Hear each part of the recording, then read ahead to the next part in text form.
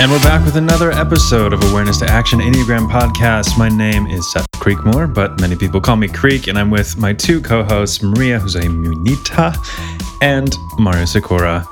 And today we are talking about the strategy, the type of 7. And we're here today with Becky Gorman. Becky, how you doing today?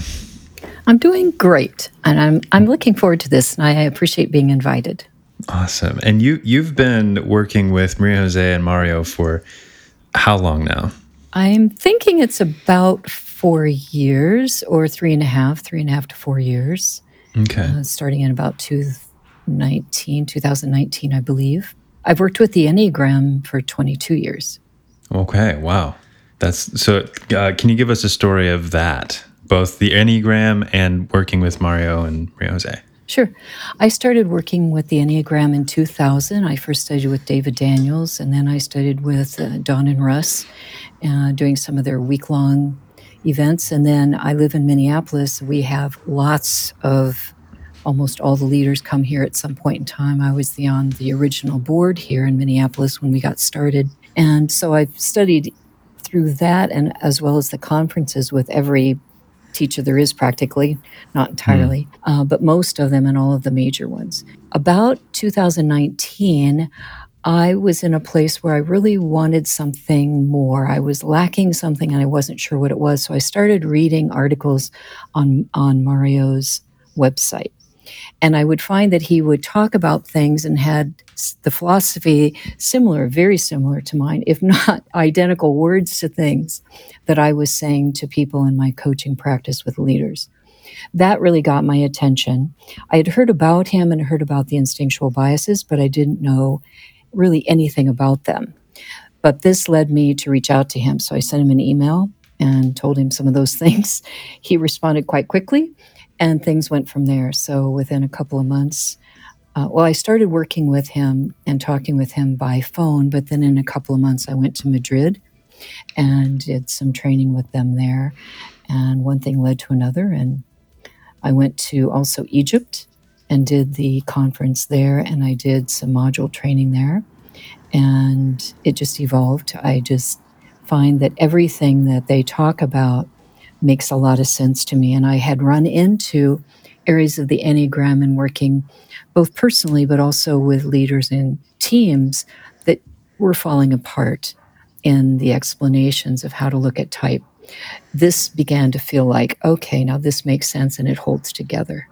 So I stuck with it, and it's my thing now. I don't even review things from the past, to be honest. Interesting. What were some of the things that were falling apart? Particularly the head, heart, body. I found that when I would describe that to people, often people would get confused. And then I would start feeling awkward because I could feel it myself. And it was there were odd categories to me. They still are. And way limiting and not really accurate for humans, in my view. And then also I found the wings, I never could get those. I even tried one time with one team to go in lots of detail with the wings. That just got so cumbersome that it was nearly impossible to help people with it. So I found that many of those kind of approaches added to the base types was actually confusing, and it was too much complexity. And I found the individuals and teams had more difficulty working with the information. With the instinctual biases, I don't find that. I can start with them. I can get on board with that, add to that with the 9 types, and things make much quicker sense and tangible sense, but also tangible accessibility to do something with it. And it's easier for me to coach people because I can help them get more clear more quickly to literal practices. Yeah, that makes sense. And how are you using the Enneagram today? I use it all the time for myself, and Yes. because I'm really big on believer and commitment to self-development.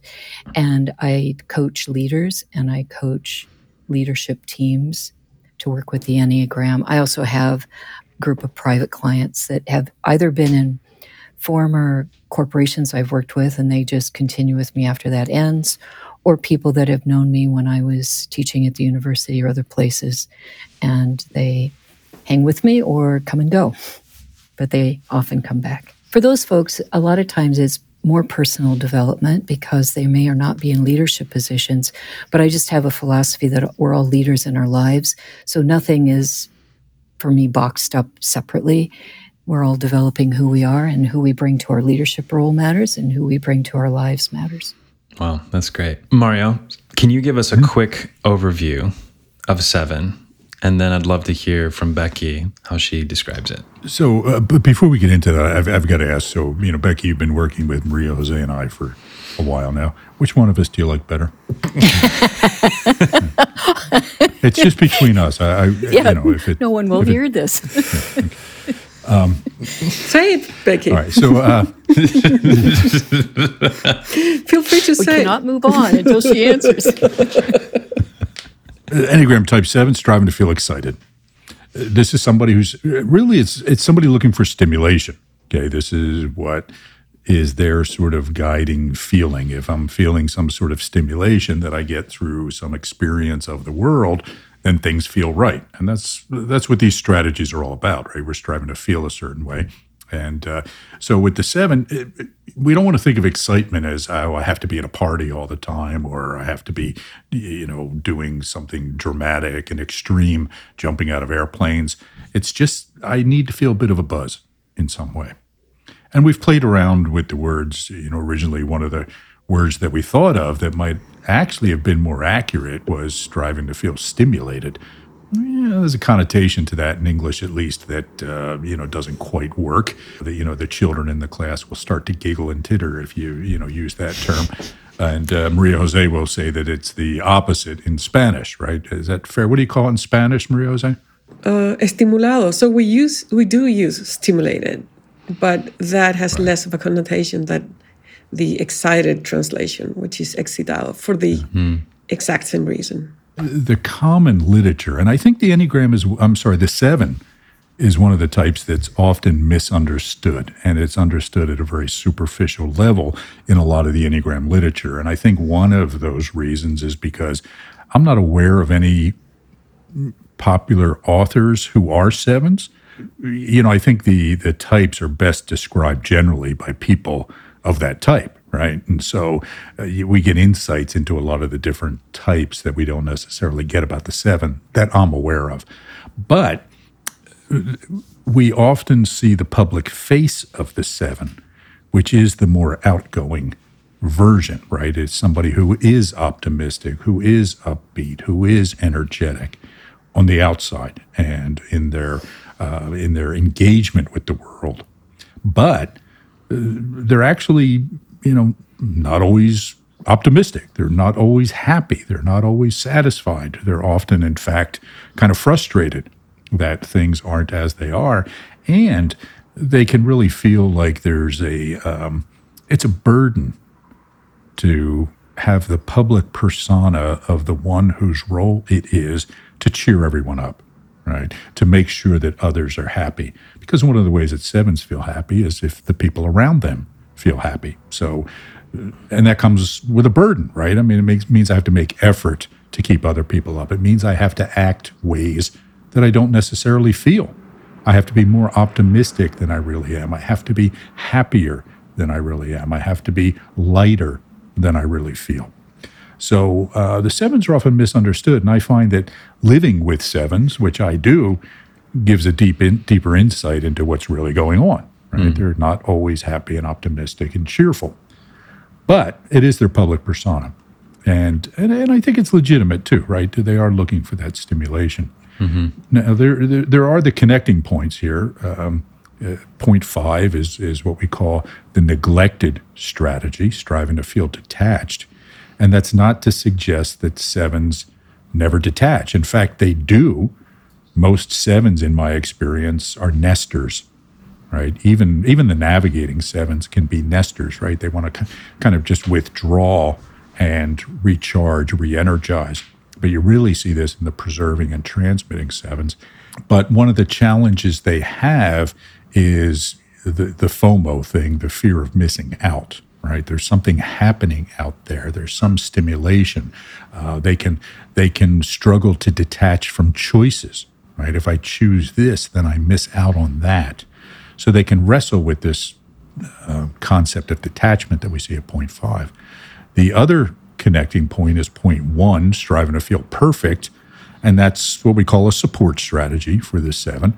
And it helps ensure that the 7 can be excited if they have all their ducks in a row, right? If things are as they should be, I can relax and enjoy myself. But if things are not as they should be, then I feel like I'm losing the opportunity to enjoy myself. And so I can get kind of rigid and finger wagging and, anal retentive about certain things. But it's all in support of striving to feel excited. So, Becky, how you told us how your story with the Enneagram, but how did you find out about your preferred strategy, type 7?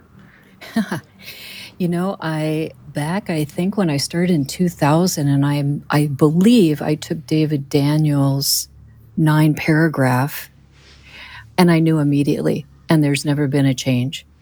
Nothing else even was remotely close then to the 7.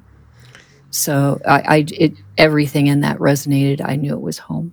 So can you remember at least a couple of traits or things that were described that you said, this is me?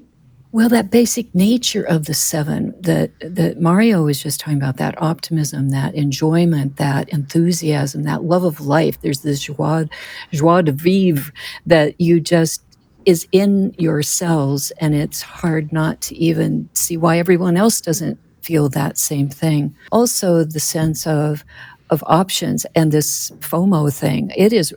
We laugh about it. It's really not all that funny sometimes because it's very painful, actually, because there's a quandary I find myself in. So the options things made a huge sense to me as well.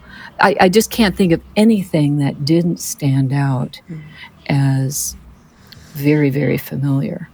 I'm curious, Becky. So, striving to feel excited, striving to feel stimulated. Is the stimulation always in a positive direction, or can there be more always in a happy direction, or is there a stimulation in watching a sad movie or something like that? Like a 4, you mean? I love that question. You are right. That's a really good question because it's mental, physical, emotional, spiritual. It's depth for me personally. I can't speak to all 7s and anything I'll say today, but for me, it's very energizing. When people say stimulating, it sounds like if it's a high level of charge that's effervescent, which is true. I feel like a fountain often, and 7s is a fountain. But there's something very stimulating to me to have deep, meaningful conversations, which I do all day with coaching.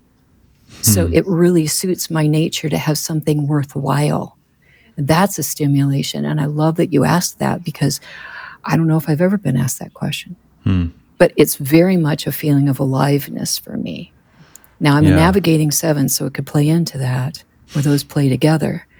But so I don't know if preserving and transmitting would say that same thing for themselves. I just had a recent conversation with someone who wanted to know me, and there was a demand behind that, which was uncomfortable. Seemed to want to know, what did I do for Thanksgiving? What did I do for Christmas? And to me, that's very unstimulating. And so I was sharing deep philosophical and spiritual things. And I said, these are the ways I want to be known.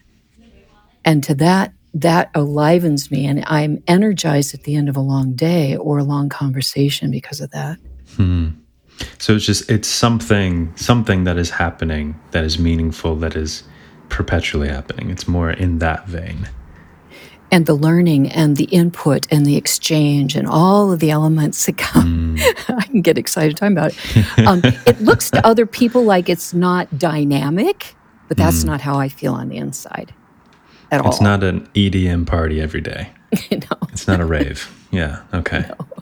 Yeah, translate for us old folks there, Chris. No, I thought it was a language issue. It's a generational issue. So you mentioned the navigating piece. how do you see yourself as different from the other two? Well, it's really helpful. I had thought I was a transmitter because I got confused with my enthusiasm, but Mario helped me see that differently. And that was a breakthrough that just made everything fall into place, both from the past and current. So the way I see myself as different, or what stands out about myself, whether it was when I was practicing medicine or as coaching, for instance, even in conversations with friends, I really care about listening to understand that individual. I want to understand what's going on here.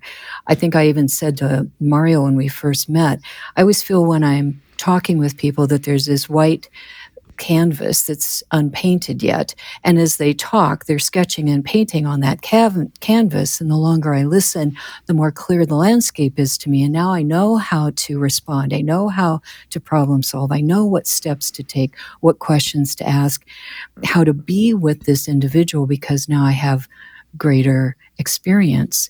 And maybe they're shading that as they keep talking. So there's more vividness, there's more color, there's more dimension.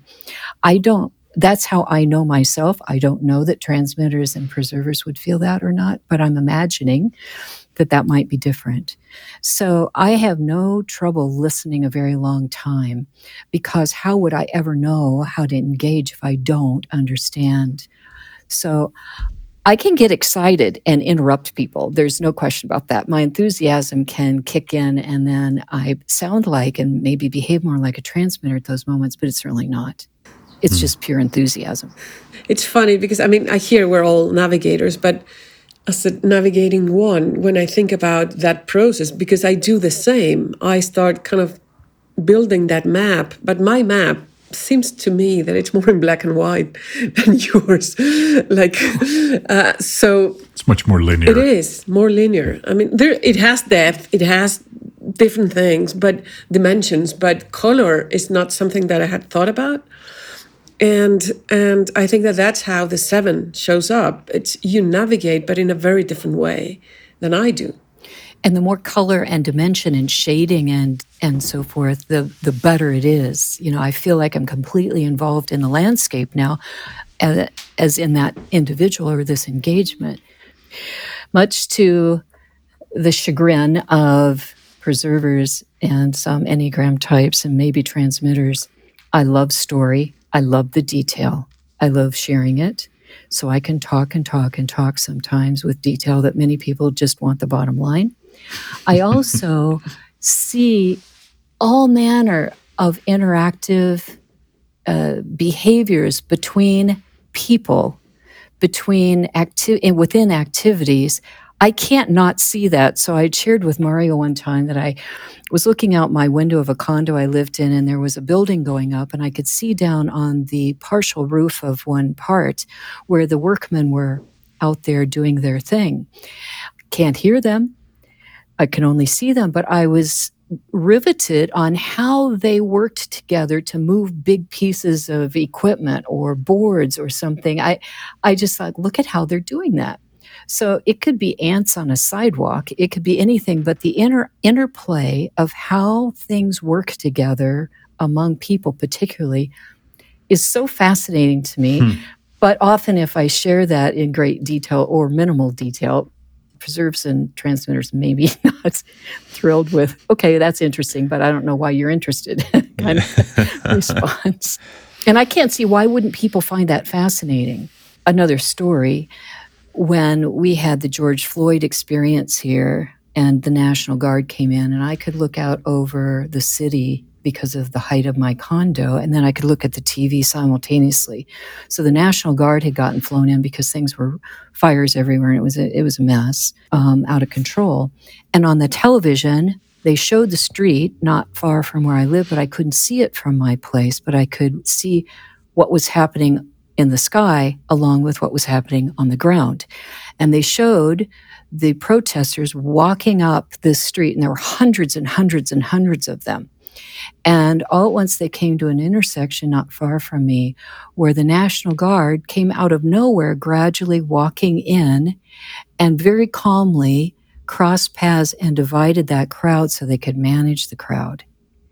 That was so fascinating to me to see something that was very intense, handled with calmness, with organization, with things I couldn't hear, we could only see. That's another example. I could give you endless examples of what captures my attention. And I think that's all navigating kind of focus. I did not get excited about the circumstance. So let me clarify that. When Mara says I was excited. Sure. I also had no positive, negative judgment about the National Guard. Actually, I felt like they were going to bring some order to some things that were chaotic, and we needed their support. But I wasn't evaluating. I wasn't thinking whether they should be or not should be here or should not be here.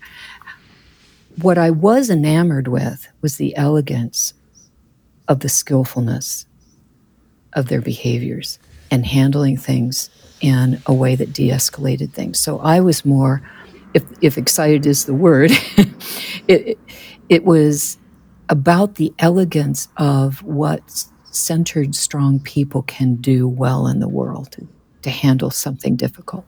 Yeah. When we're talking about the strategies, we're talking about an affective tone that shapes, how we perceive it, how we think about it, how we act in it. So, and when we're talking about excitement, we're not talking about fun, right? I mean, obviously you weren't looking at these protests and all the tragedy related to those as something that was fun. But, even as you're describing it now, we can feel, again, that enthusiasm, right? That, and again, not a fun, oh boy, wasn't that cool sort of enthusiasm, but just this heightened energy around the topic that would be different from somebody who wasn't a 7. That is, it's a great example of, again, how these things express themselves. Okay, so we have the instinctual bias as the set of values, right? It's for navigators, it's understanding the group dynamics. And for 7s, it's getting excited about those things, right? Maria Jose will see that and see it very differently because she'll see it through a one lens. She'll be interested in the same fundamental thing, but approach a different way. And, the two of us would do the same. We would bring our own strategy to it, but still be trying to achieve the same end, but through different ways. The difference there, I think, when we compare the other two subtypes, it's about what they get excited about. So the preservers get excited about things in the nest. Okay, a preserving 7 is going to get, very excited about homewares, for example, right? Maria Jose and I, he's my friend, but Maria Jose knows him, who we stayed at his home one time, and he was extremely excited about making the morning oatmeal. And he would go on and on about his oatmeal in the morning, right? And just his 7-ness would come out in things like that, right? Which seemed bizarre from my lens, but it's what a preserving 7 is going to get excited about. You couldn't believe I didn't like it. Not his. I don't like it in general. It was painful. I wish I liked it, but I didn't. It was good oatmeal, if you're listening, Dennis. So the transmitting 7, on the other hand, is kind of the stereotype of the 7, right? We talk, the preserving 7 gets excited about their environment. The navigating 7 gets excited about navigating and understanding the landscape, which is a word Becky's used a number of times through the session.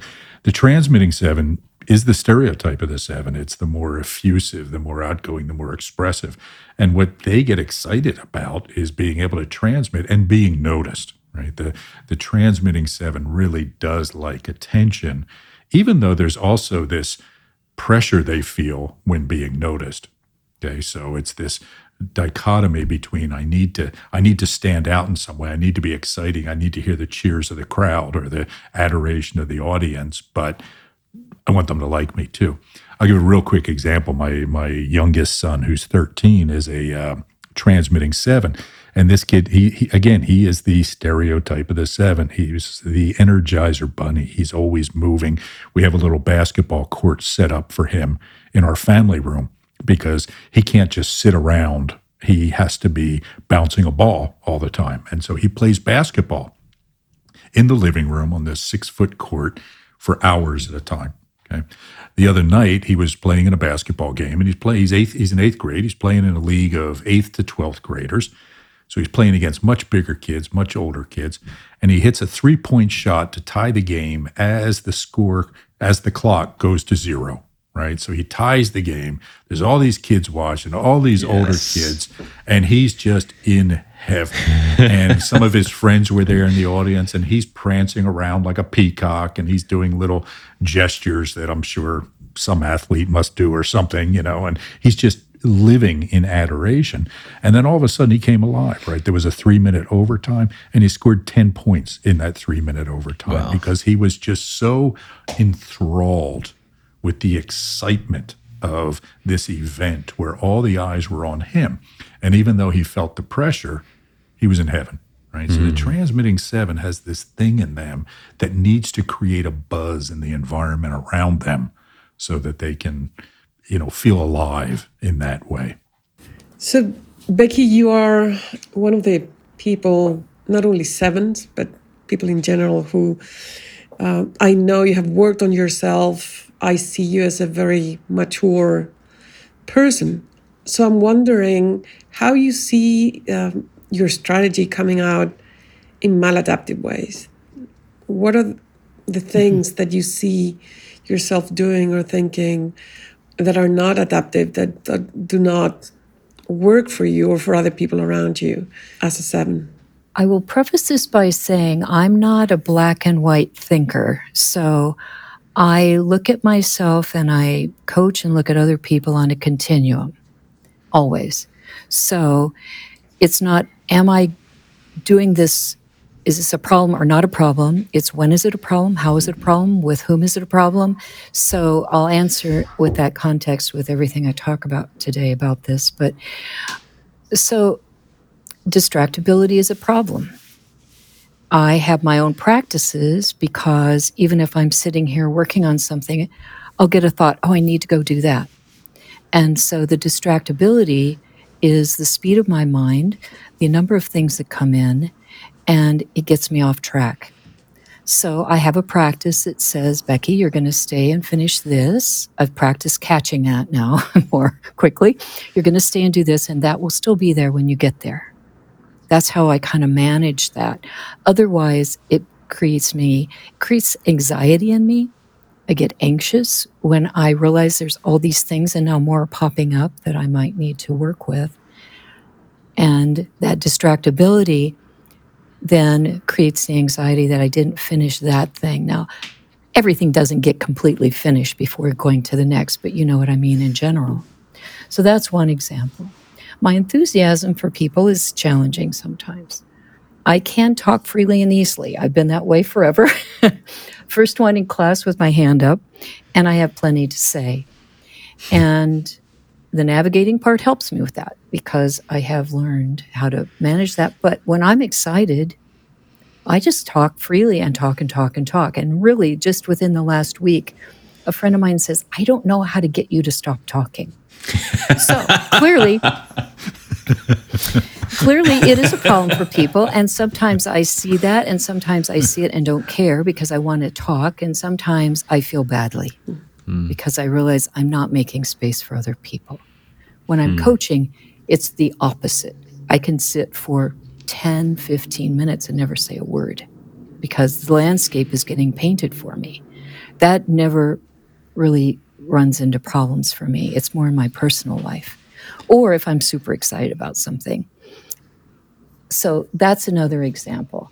Options, where options are really helpful to me, is both in practicing medicine and coaching. I can help people find their resilience because of that. I immediately can see all the doorways that we could get out of this dilemma through. And I can offer them if they're interested. I can work with the ones they offer and expand their options so that they can sort out what's the best one for them. This is where it's really a fantastic asset. It's for my own resilience. I think victim is when you lose sight that you have any options. I can always find a way, even if a lot of them I would never want to exercise. However, the options can make me very anxious also, and other people frustrated, because I can generate far more quickly than any of us could ever think to do or want to do. And it's confusing, and I can confuse myself. I can confuse other people. So I have to really pay attention. How many options and what options are helpful for myself? When are they helpful for another person? And I have really learned to pare that back, because just because I don't say them all doesn't mean they're not all generating either very quickly.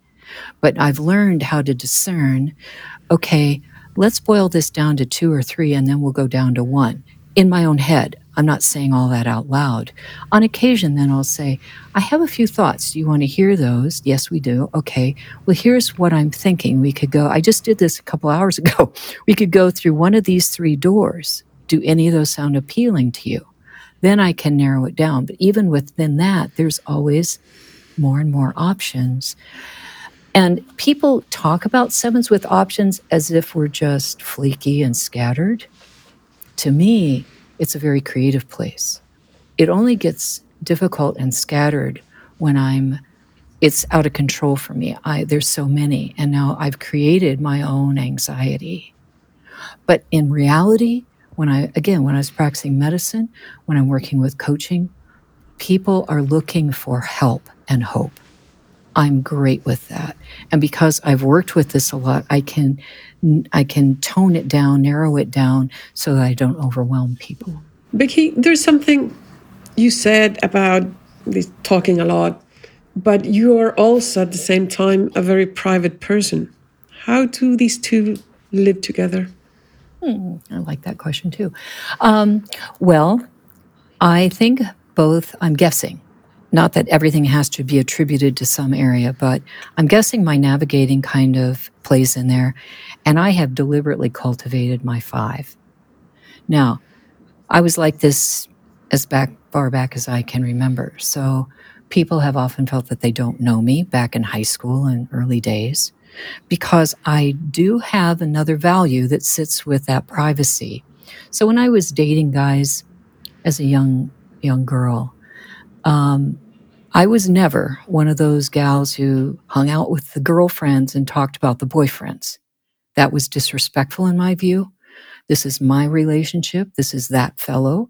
He doesn't deserve to be shared with other women, girls. So that's been just who I am. And so there's a privacy that feels like respectfulness to myself and others, or the dynamic or the relationship, whether it's a dating relationship or friendship, that to me just makes sense. But I'm also not one to feel like I want to share things that are kind of sacred and precious if people aren't going to handle it well. And frankly, I grew up in a household where my dad was a lawyer in a small town. The code in the household was confidentiality. My dad never spoke about his clients in front of us kids. Now, if he and mom did, I don't know. So I grew up believing, naively, that the world was a confidential place. And if I share with something with you because I want to let you into that you would hold it in confidence and respect for me. Oh no. So I discovered people don't live that way. And I got hurt. And it reinforced, you better be discerning about who you let in, how far you let them in, and to what part of your sacred, precious things.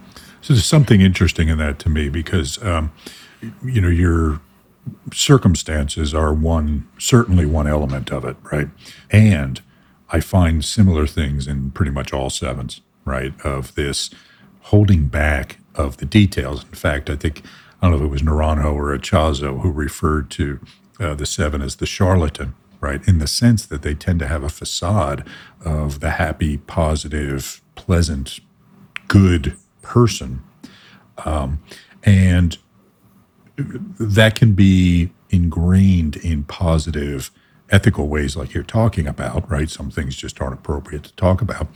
But it can also be a way in some 7s of reserving options, right? If I don't reveal, then I can kind of maneuver in the background, right? Of, I still have choices because I haven't committed myself to certain things, right? So there is this privacy about 7s. Okay. And even the sevens who seem like real motor mouths and who say things that, other people might not say, there's still this element of holding back, right? I see it in the sevens in my life of just, there's nothing good can come from sharing that. So they hold things back. Is it sort of a curating of a more positive affect or image or something like that? Or is it just an attempt to not feel trapped by people knowing information that could be used against you? Or is there other options there? Okay. The latter for me. I don't, not that I can't judge people and haven't and don't, but I don't naturally live in a huge judgment mindset. But I find myself to be a very thoughtful and sensitive person. So I'm more going to curate so that someone isn't going to either hurt me, use something against me, be disrespectful of what I consider to be very precious to myself. Because I don't just talk to talk. I tend to talk about things that are important to me. And therefore, if I'm going to share something, I'm not doing that cavalierly. I'm doing it with thought, and I'm letting it into a place that I have expectation of equal respect, and people tend to judge and have opinions, and I don't really want to even have to entertain that stuff. And I don't want to be hurt. And I don't want to let that last statement just drop too, right? Because the avoidance of unpleasantness is a seven-ish characteristic. And in many ways, it's good. It makes them pleasant people to be around. And not just because they're always happy and positive, but they just have this gift for seeing the good and, staying away from things that bring people down. And in some sevens, it can be a problem, right, of not addressing things. One of my sons is a 7, and he has a tendency to not address things because of fear of disappointment, right? So if he struggles to get his homework done, or if he doesn't understand something, he'll kind of just hope it goes away rather than come to me and say, hey, I need help with this, right? Because there's a part of him, no matter how many times I tell him, no, come to me, that's what I'm here for, he doesn't want to disappoint me. Right. He wants, he lives in this fear of me thinking poorly of him in some way, because that would just make him sad. So he can actually err in the other direction of doing things that ultimately do irritate me, because if you would just come to me about this, I'd have gladly helped you. Now we have a problem. Right. So it is something sevens need to watch out for. Yeah. And I would say that you could expect a kid to behave like that with their parents. Yeah. But I've seen it in so many sevens that at some level, in some domain, they have these feeling of sense of incompetency. They're not completely incompetent, but there's some area in which I feel I'm not totally competent, and I try to compensate for it or hide it, display other charms so that people don't see it. It's different ways of dealing with that. Do you resonate with that at all, Becky? Is that something that you go through? Yeah, I definitely feel incompetent in some areas that I feel like I should be because I'm smart. I'm smart enough to do this, but I can't. So, for instance, since I was in high school and we'd have to write papers, and the teacher would say, well, just write your outline and write the paper. I cannot do that. To this day, I don't do that well. And so I want to hide that from people that's like nothing to them, because it looks so fundamental and so easy. So I would have to write the paper, go back, figure out what I said, and put it in some kind of a format, and then go from there. Because my mind thinks more pattern-like. I don't know how to do A to B to C to D as easily. I can do that, but it doesn't come naturally. So I could share it with my paper with someone who is good at that, and in 10 minutes they'd say, well, here's your order and here are your transitions. And so it makes me feel I end up feeling even more inadequate, that it feels as if everybody should and can do that. And it's not how I am wired. So to this day, I feel shy about asking for help. And I remember my dad getting on my case when I was a junior in high school because I did ask for help. And he said, no, you do your own work. And that stuck with me because I thought, wow, okay, to ask help on something I'm not good at, now what do I do? So it reinforced the independence. I have a very strong independent nature. So then there's a judgment on top of that. So you can also see how this plays into why would I want to open up and share with people things that they're just going to look at me like, well, duh, everybody can do that, when it's not easy for me any more than things that come like the back of my hand are not easy for other people. I had to face my own judgments around that in terms of different physicians that I worked with who weren't good at the human relationship part. And I'm not a believer in dinging all physicians and surgeons for that because I think that's very unfair. But some people weren't as skilled as I was. So they'd say, Becky, you go do that. So I'd handle the difficult interactions in the emergency room with families and so on and so forth, along with sewing people up, because I could do the personal relationship stuff as well as the manual skill. And so I would judge them in my head. Well, why can't they do this? Why don't they care? And so I would judge them as not caring. No, they did. They cared about the people enough to say, Becky, you go do that. So I had to come to terms with my own judgments around things that come so easily to me that instead I could help people with that. I could help people gain those skills if they want them, instead of sitting back and saying, well, what's wrong with them? That was really an important juncture in my life many years ago because I stopped, I saw it more honestly, and that I was doing the very same thing in a different category that people did to me. Would you say that that has something to do with the connecting point to one? That seems to smell a little bit of one. I think so. I think that my judgment of them was an arrogance, and not that all ones are arrogant or arrogant all the time, but there is that element of the one that can be arrogant and self-righteous and say, well, I'm better at this than you, so sorry. And so I did have to face that straight on. And I do have that element in me. I'll self-coach and really ask myself the hard questions and do that. And so I do find that the part of one that I go to that's useful is focus. That really helps me a lot. And although Mario mentioned something I think about freedom there, I forget now, and a few minutes ago, I see the 5 as my freedom place. Now, both give me freedom because when I'm focused, I have more freedom, but also I get a ton of freedom by the deliberate cultivation of my 5, which I've done for many years now.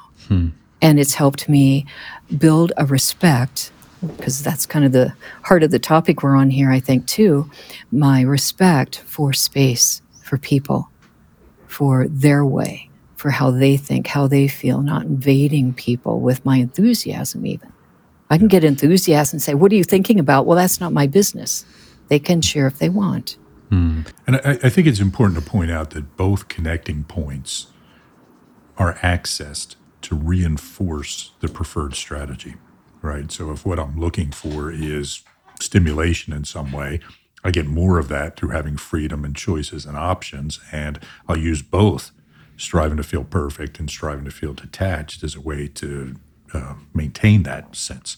I either withdraw from people and hold back, and therefore that gives me freedom, or I become perfectionistic and try to get things in order to get freedom in that one sort of space. What does the cultivating of that 5 space look like for you? Oh, wow. Well, one example is I remember coming home from the university one day, and I was just spent. I was so tired. And I'd given and given and given and given all day. And I remember walking into my place, turning around and turning the deadbolt with some fervor. As I slammed it shut, I said, now they can't get to me.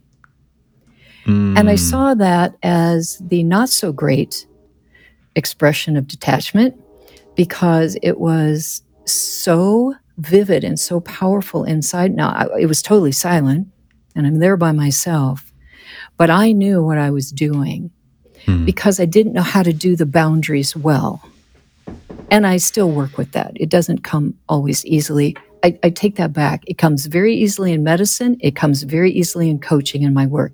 It's harder in personal relationships, the boundary part. Interesting. So I've learned that. I've also watched fives I admire and how they will set a boundary and not futz and worry about how the other person felt about the boundary. I, as a navigator maybe, or just Becky, can worry about, well, I don't know if they are okay with that. Well, I said it because it was a boundary I needed for my own well-being. So, okay. I also have played a lot with that slider between connection and detachment for myself because I connect deeply and easily with people all the time, strangers or work, personal or work. And so the detachment helps me feel that I can have and deserve the space I want. So going back to Maria Jose's question about privacy, as a teenager, my mother hated the fact that I was private about my life. She was always poking at that, prodding and demanding, and I struggled with that. As I get older, I realize I'm just like healthy fives that I know. I'm entitled to my space, my mental space, my emotional space, my physical space, my spiritual space. And so to in a relaxed way, set those boundaries and reside there, even if others aren't so happy about that, is okay. I likewise extend that to others much more naturally. I have invaded other people's spaces on all those levels unintentionally. And I realize now how that can be disrespectful. I think those are the things that jump out at. I mean, I could talk a long time about that because I've been very purposeful for many years watching fives that I admire, not just fives in general. That makes sense. Or even seeing when people do it in ways that I don't feel comfortable with, how, okay, I would like to do that, but not that way. So it's interesting that interesting to me at least, I've been coaching sevens lately. And there's something about dealing with issues that they have to work on that it's challenging. So our experience coaching sevens many times is that once you get to the issue, suddenly it's like it disappears. It's not an issue anymore for the sevens. It's not that bad. I have it handled. And they kind of... It's the whack-a-mole. Yes. And I'm not saying that it's your case, Becky, but we want sometimes like to share how we work with the different types. And one thing that works in that regard is to have a more future orientation, have a vision of where they want to get instead of spending too much time looking at the problems they have. So when faced with, okay, so this is what I want to accomplish, this is where I want to be, then whatever steps I need to take to get there seem more exciting than spending time on what I have to fix. Might end up being the same thing, but it works better with sevens. So I've been not only working with sevens on that, but with people who have reports that are sevens or colleagues, which they have a hard time kind of motivating or dealing with certain issues. And this future orientation, I think it's a better way, works better with sevens than just expecting them to look at the problem and spend a lot of time kind of wanting to digest it and fix it. Yeah, that's a great example of how, we use this strategy, right? Because sevens do have this future orientation and they do want to move towards something positive.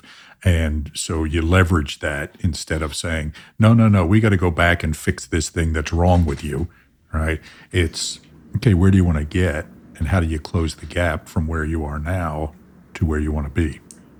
So oftentimes in these episodes, we like to talk about the entrenched attitudes and the contradictions of the type. So Mario, why don't you just give us a quick explanation of those two things? So again, because we can have a distorted relationship with the two connecting points, right? In some ways they do, again, help out in us feeling the strategy we want to feel. we can also distort them or repress them or hold on to them in a negative way. And usually what that looks like when the 7 has sort of a dysfunctional relationship with the strategy at point 5, they want to withdraw in the ways that Becky was talking about it, in ways that are pretty healthy, but they feel guilty about it. Right. So they vacillate back and forth between enthusiasm and withdrawal. Right. It's kind of like they just disappear in a way sometimes. Where did they go? And everybody thinks that 7s leave the party to go to another party, when the reality is they're leaving the party just to go home, right? Because they're tired of it and exhausted. And when it looks at the other direction, the relationship to point 1, it turns into this need for approval. And I think that's something that doesn't get talked about enough in the literature about the 7s, is their desire to make other people happy and the desire to, be thought well of. I want you to like me. I want you to think well of me. So I'm going to, seek approval and feed you the things that I need you to see. So again, it allows me to do the things that I really want to do. I would like to comment on that. I have deliberately worked on that because it's not in alignment with my wanting to be a very real and authentic person. And I tell a story that one time, not all that many years, well, some years ago, I called up my parents and I said, I'm coming down for the weekend. My parents never knew the Enneagram till the day they died. But I was in a depressed and unhappy place. I was going through a lot of difficult things. They didn't know that. They lived 8 hours away. And I wouldn't have shared it. So when I said, I'm coming down, my mom said, oh my gosh, now we're going to have a good time. Becky's going to come. Now we're going to have a good weekend. And because I'd been working on this very thing, I just held my breath for a moment, because I thought, okay, you have a choice. Are you going to be real, or are you going to play the company line here, so to speak, that they don't even know they're offering? And I said, Mom, I'm really not in a very good place right now. And so I can't promise that, but we're still going to enjoy ourselves. And I felt really good about that because I was honest. And I let her know that this is the reality. I can't be the picker-upper. And we had a very different weekend. We had a very intimate and meaningful weekend. They got to be parents in different ways. I got to be the kid in different ways, maybe more both going toward more shared adult type of conversations. And it was very relaxing. So it was those moments when we do work on something and then we are presented with the opportunity. Can we take it? And I never forgot that because it was meaningful to me. It was important to me. And then I continued it from there on. So approval is a tricky thing. I still want approval. And I still think I seek it in ways I don't even realize I am. But on the other hand, I want to be experienced as real. So that's more genuine and important to me more and more these days than approval. There's approval coming. I'd like it to be for the real Becky showing up as genuinely as possible with another real person. That's much more satisfying to Mario's early comment about satisfaction. That's satisfying to me. Is there any other myths about the 7 that you feel that could be addressed? That it's fabulous being a 7? How many times people said, "Oh, I wish I was a 7." Oh gosh, you're so lucky. And you know what? Honestly, I feel that way.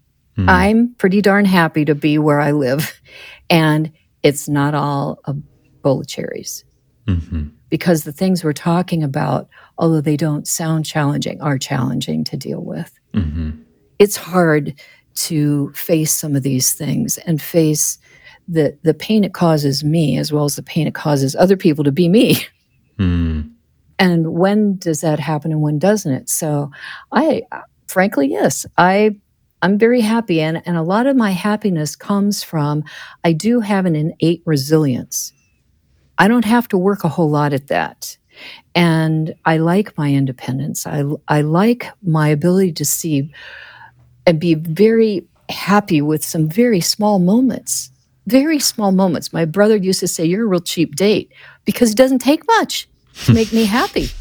And so those things are wonderful. I can't argue with that. And if I didn't have that, I would feel a huge loss to have all of these things that I can savor moments. I can be easily pleased and delighted in you, and it delighted in you in ways that you may not even see are delightful. And it's genuine, so there's that. But then there's the hard things that create anxiety for me or displeasure or, on and on that we've talked about. So that's one myth. I would like to say, though, it's another difficult thing to set up a fantasy in your own mind that you think can be reality, and then it doesn't happen, whether it's involving another person or not. And so that disappointment is real, and it's true, and we don't have to always go there. So I've learned, I used to have, on my birthdays, I just love my birthday, and I've always wanted it to be special, and whatever that meant. I didn't have just one thing it meant, but it needs to be exciting. And so I would wait all day, and maybe somebody would take me out to dinner or this or that, and they'd be like, oh, okay, well, it was okay. And then the night's over, the day's over. So probably 20, 25 years ago, I said to myself, Becky, there's something wrong with this picture, and it's you. You're setting this up that someone else is supposed to bring you all of this wonderful thing, and if they don't come through, then your day's ruined. So I said, the ownership is on you. And so how about if you start celebrating you from the moment you wake up? If somebody does something else, great. It's a cherry on the cake, but it's not contingent. And ever since I do that every year, I take the whole day off for my birthday if I can.